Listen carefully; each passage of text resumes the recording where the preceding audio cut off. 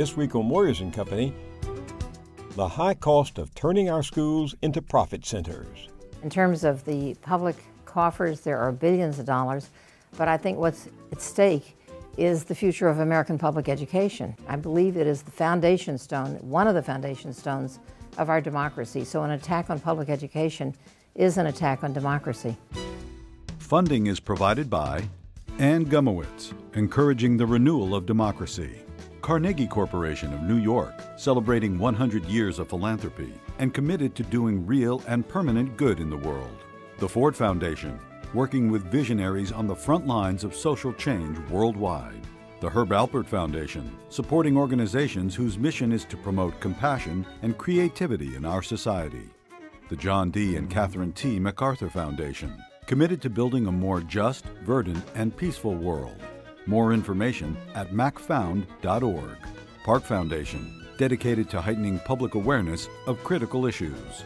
The Kohlberg Foundation, Barbara G. Fleischman. And by our sole corporate sponsor, Mutual of America, designing customized individual and group retirement products. That's why we're your retirement company. Welcome. Charter schools are booming and controversial. There are now more than 6,000 across the country, double the number from just a decade ago. They're publicly funded but privately run. And whatever you think about the merit of charter schools versus public schools, merit is no longer driving the debate. What's driving the debate is money. The charter movement is now part of the growing privatization of public education, and Wall Street sees an emerging market. Take a look at this piece published last fall on Forbes.com. Quote, dozens of bankers, hedge fund types, and private equity investors gathered to discuss investing in for-profit education companies. There's a potential gold rush here. Public education from kindergarten through high school pulls in more than $500 billion in taxpayer revenues every year. And crony capitalists and politicians alike are cashing in. Example, in Ohio, two firms, both contributors to Republicans, operate 9% of the state's charter schools and are collecting 38% of the state's charter school funding increase. In Philadelphia, a Democratic stronghold, 23 public schools closed for good last summer to be replaced by charters. Here in New York City, progressive Mayor Bill de Blasio set out to curb the charter school poaching of public education. But in recent weeks, the charter movement, bankrolled by wealthy financiers, struck back hard, with the media campaign costing more than $3.5 million. These are the 194 faces of Success Academies. My daughter would have a better opportunity at a charter school. Mayor de Blasio wants to stop them from opening and expanding. I voted for de Blasio, but I didn't vote for you to take my child's future. Under this withering assault, Mayor de Blasio has turned conciliatory, determined, according to the New York Times, to avoid the wrath of a well-financed charter school movement, even dialing up billionaires personally asking for a truce. The private buying of public education has brought a piercing cry of alarm from my guest. Once a champion of charter schools, she's changed her mind, and that was a reversal that struck home with a seismic wallop. Diane Ravitch is our preeminent historian of education. She's worked for presidents from both parties and served as an assistant secretary of education. She's a scholar with a popular following. In the last year alone, her website has received more than 8 million visits. Her teaching, writing, and advocacy have long influenced our debate about schools and the public policies that affect them. And her latest book is a bestseller, Reign of Error, The Hoax of the Privatization Movement and the Danger to America's Public Schools. Diane Ravitch, welcome. It's wonderful to be with you, Bill. We're talking about big money, aren't we? Absolutely. At minimum, at least from the estimates I've seen, it's a market of $500 billion. Now, a year? Yes, an annual market of $500 billion. So the entrepreneurs do see it as huge opportunities to make money. There are now frequently conferences, at least annually conferences, on how to profit from the public education industry. Now, I never thought of public education as an industry, but the entrepreneurs do see it as an industry. They see it as a national marketplace for hardware, for software, for textbook publishing, for selling whatever it is they're selling and for actually taking over all of the roles of running a school. This is what the charter movement is. It's an effort to privatize public education because there's so much money there that enough of it can be extracted to pay off the investors. But I think what's at stake is the future of American public education. I'm a graduate of public schools in Houston, Texas, and I don't want to see us lose public education. I believe it is the foundation stone, one of the foundation stones of our democracy. So an attack on public education is an attack on democracy. The people behind privatization, you say they're flush with cash. Where is it coming from? Where does this money trail start? You have to understand that, firstly, we do have a significant number of for-profit charter schools. They're not the majority by any means, but they're driving a lot of the legislative changes. There's also the power of the federal government.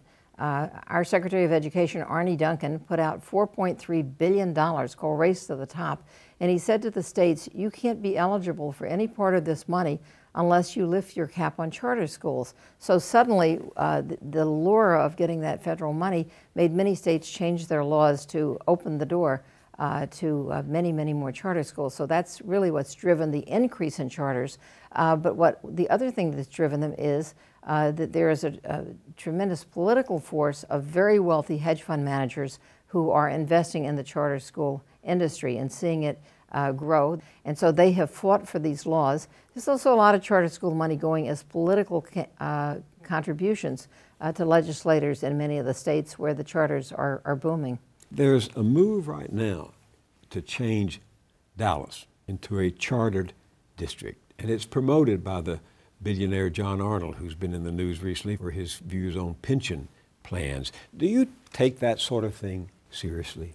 I think it has to be taken seriously because John Arnold, of course, wants to change public sector pensions. And I have a kind of a visceral negative reaction to the idea that someone who's a billionaire doesn't want to see a public employee retire with a decent living pension that they've put into all their life. So I don't like the idea that billionaires who have no appreciation of the importance of public education want to change it to their liking.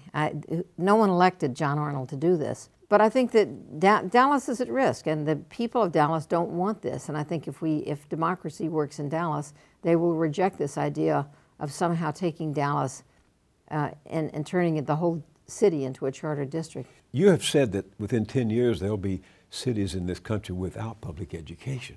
I think at the rate we're moving now, we will see places like Detroit, New Orleans, Washington, D.C., Philadelphia, Kansas City, Indianapolis, and many, many other cities where public schools become, if they still exist, they will be a dumping ground for the kids that the charter schools don't want. We will see the privatization of public education run rampant.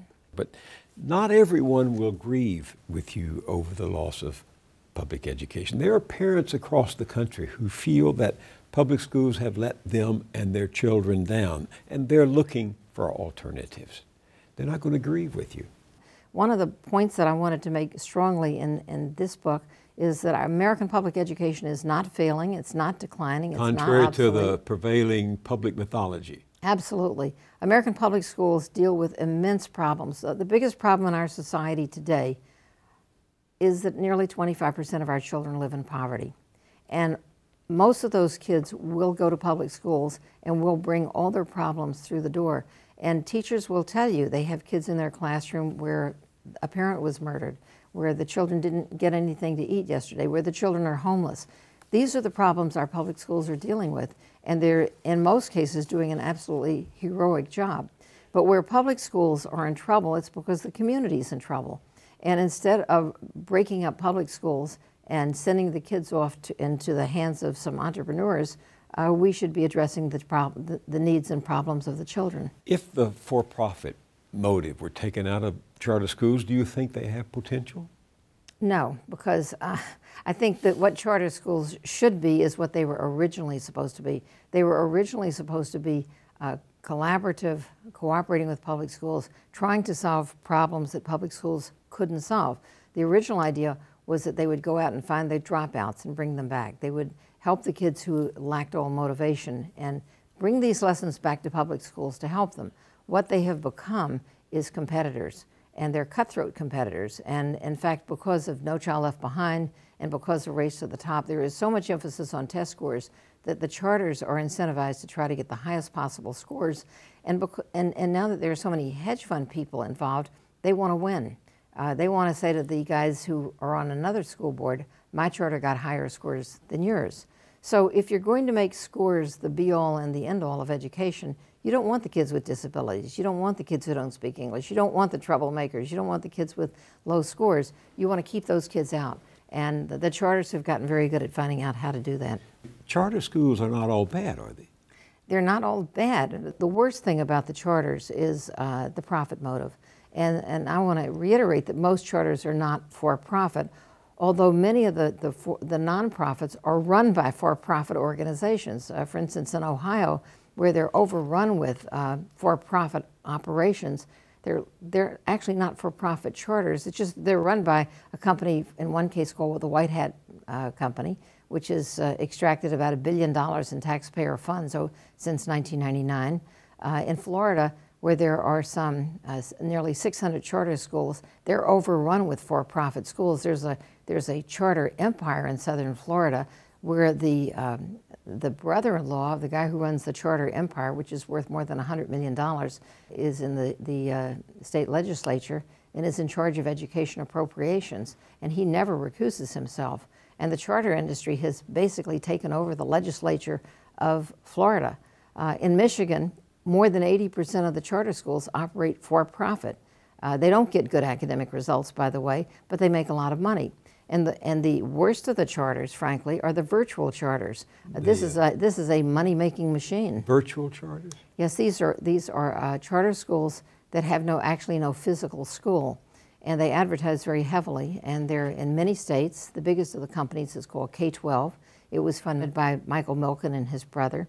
Michael Milken of Junk Bond fame. Right, and they're very profitable because they get full state tuition, signing up kids to learn online. Online learning from K-12. K-12's program is customized. K-12 is a fully accredited program. Call or visit k12.com today. So the kids are basically homeschooled. They get a computer and textbooks, and then they learn online. So they make their money from the state funding. Right, so they get full tuition money, and all they give out is a computer, and they may have one teacher monitoring 50 or 100 screens, in some cases more than 100 screens. The teachers are low paid.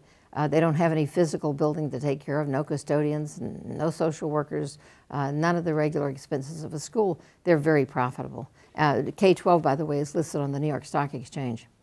On your blog, there's a speech by the CEO of Netflix, Reed Hastings. He seems to be saying that 20 years from now, 90% of our school children will be in charter schools, and that we have to get rid of school boards because all this democracy is very messy, and everything should be managed by charter-like boards. Is that the end game? Is the charterization of American public education? I think for many people in the charter movement, that is the end game. They want to see an end to public education. They continue to say that charter schools are public schools. They are not public schools because they say in court, whenever asked, we're private corporations with a contract with the government. In fact, just recently, there was a decision in New York that charter schools can't be audited by the state controller because they are not a unit of the government. In California, there was a decision in the federal court saying charter schools are not public schools, they're private corporations. So this puts their accountability off limits, right? Right. And in fact, in many states, the charter schools don't have to hire certified teachers. So we're moving in a direction that is harmful to democracy, that is not good for kids, and that will not improve education. And so when you say, how do I feel about the charter movement, I'd say that it should return to its original purposes, which is to help the neediest kids, to seek out the kids with the lowest test scores, not the highest ones, and to collaborate with public education to make it better. But what it has turned into, and I think that Reed Hastings' speech puts that very well, is an attack on democracy and an effort to replace public education. That if 90% of all the kids are in charters, the other 10% that's left, that's called public schools, will be the dumping grounds for the kids that the charters don't want. That's a direct attack on our democracy. Would you concede, though, Dan, that it's possible, Reed Hastings and others believe that democracy can't solve these problems, that you need private entrepreneurs who know how to get things done to run these schools?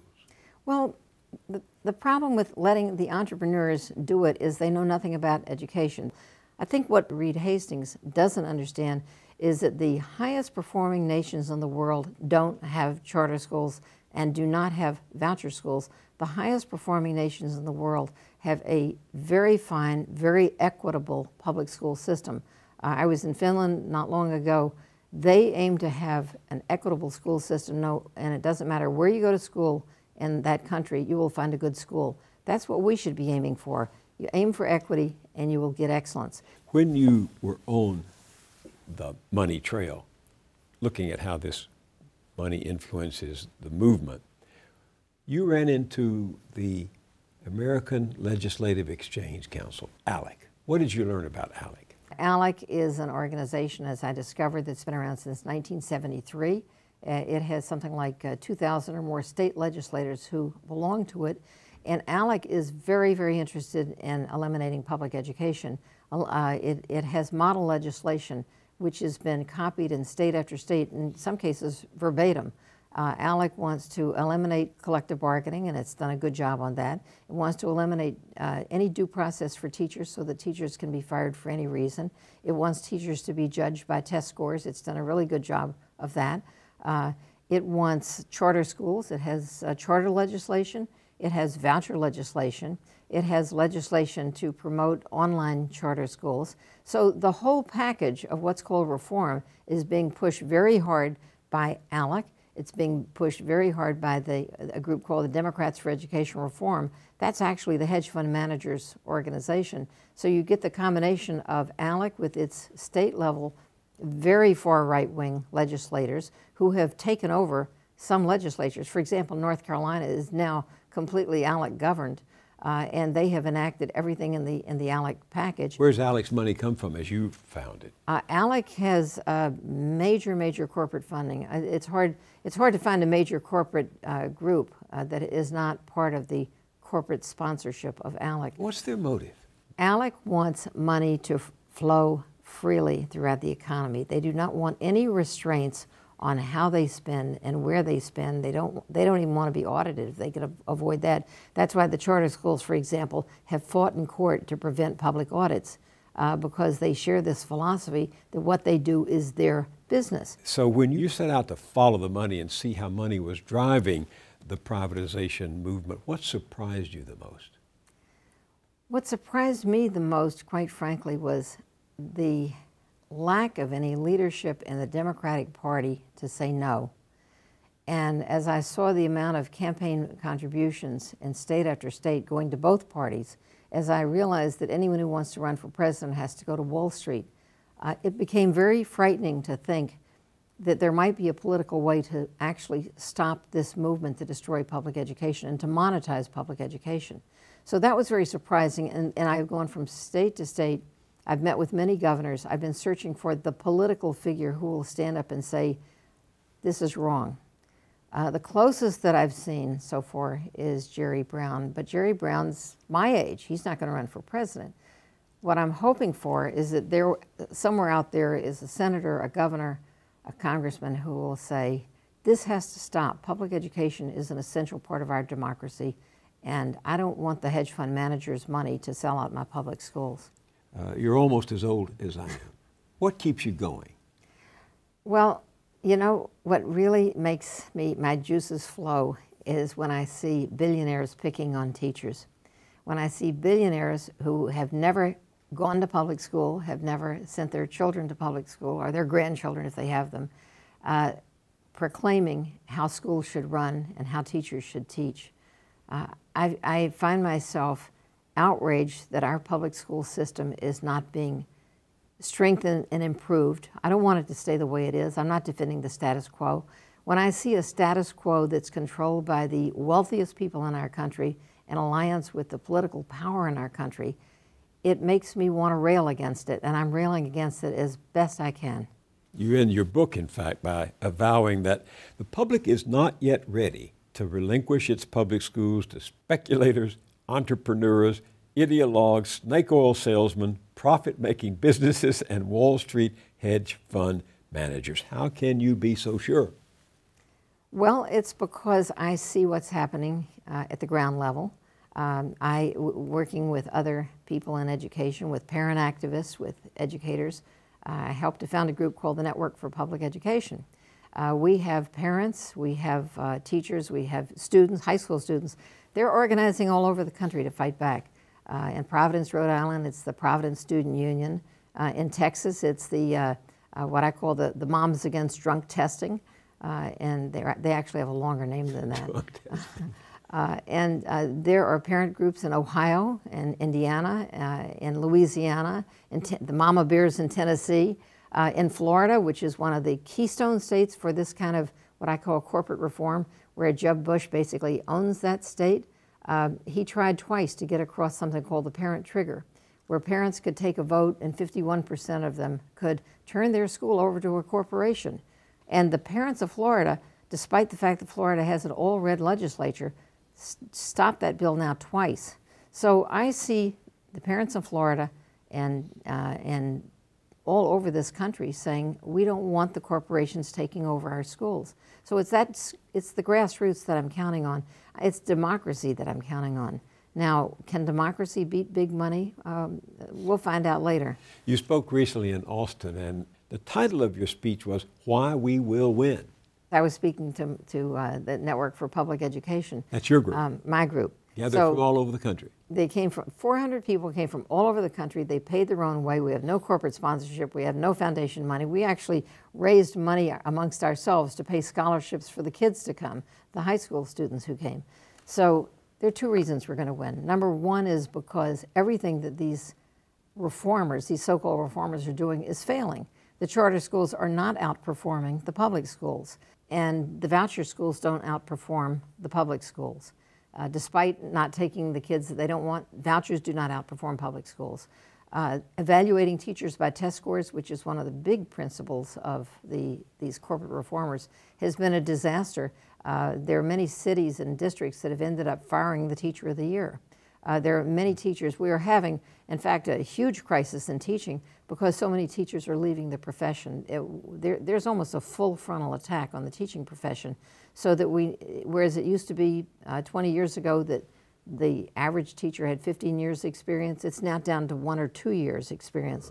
Teachers are leaving the profession because they hate this being evaluated by test score business, because it's what the research shows now overwhelmingly is that it's inaccurate, it's flawed, and good teachers are getting bad evaluations because they're teaching kids with disabilities. Or if they're teaching kids who are gifted, they also get a bad evaluation because the kids are at the ceiling, they can't go any higher. So everything that these guys are pushing has actually failed already. They're not making schools better, and you can't fail your way to success. But that's only one reason why we're winning. The other reason is we're organizing. Students are high school students are organizing, teachers are organizing and saying they will not give useless tests. We have superintendents speaking out. There's one in Long Island who said, when the test scores come in, I'm throwing them out, they're garbage. We have students in college organizing against this corporate takeover. So I see all these things happening, whether it's Tennessee or Louisiana, state of Washington, Illinois, Wisconsin, Michigan, New York, and I feel very hopeful that democracy will win out over big money. Diane, we're out of time on the show, but let's continue this discussion online. I would love to. The book is Reign of Error, The Hoax of the Privatization Movement and the Danger to America's Public Schools. Diane Ravitch, thank you for being with me. Thank you.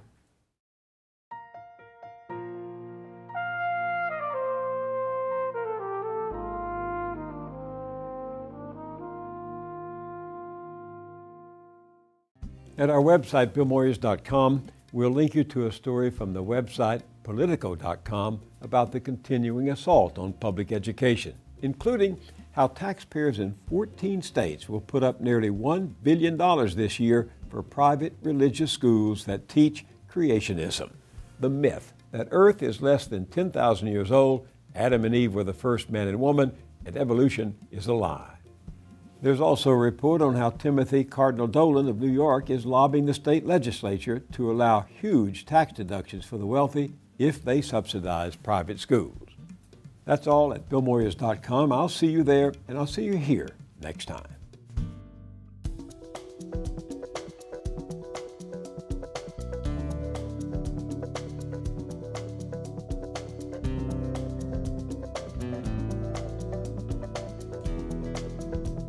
Don't wait a week to get more Moyers. Visit BillMoyers.com for exclusive blogs, essays, and video features.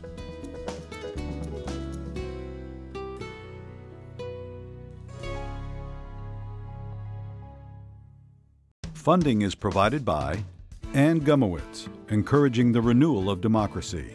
Carnegie Corporation of New York, celebrating 100 years of philanthropy and committed to doing real and permanent good in the world. The Ford Foundation, working with visionaries on the front lines of social change worldwide. The Herb Alpert Foundation, supporting organizations whose mission is to promote compassion and creativity in our society. The John D. and Catherine T. MacArthur Foundation, committed to building a more just, verdant, and peaceful world. More information at macfound.org. Park Foundation, dedicated to heightening public awareness of critical issues. The Kohlberg Foundation, Barbara G. Fleischman. And by our sole corporate sponsor, Mutual of America, designing customized individual and group retirement products. That's why we're your retirement company.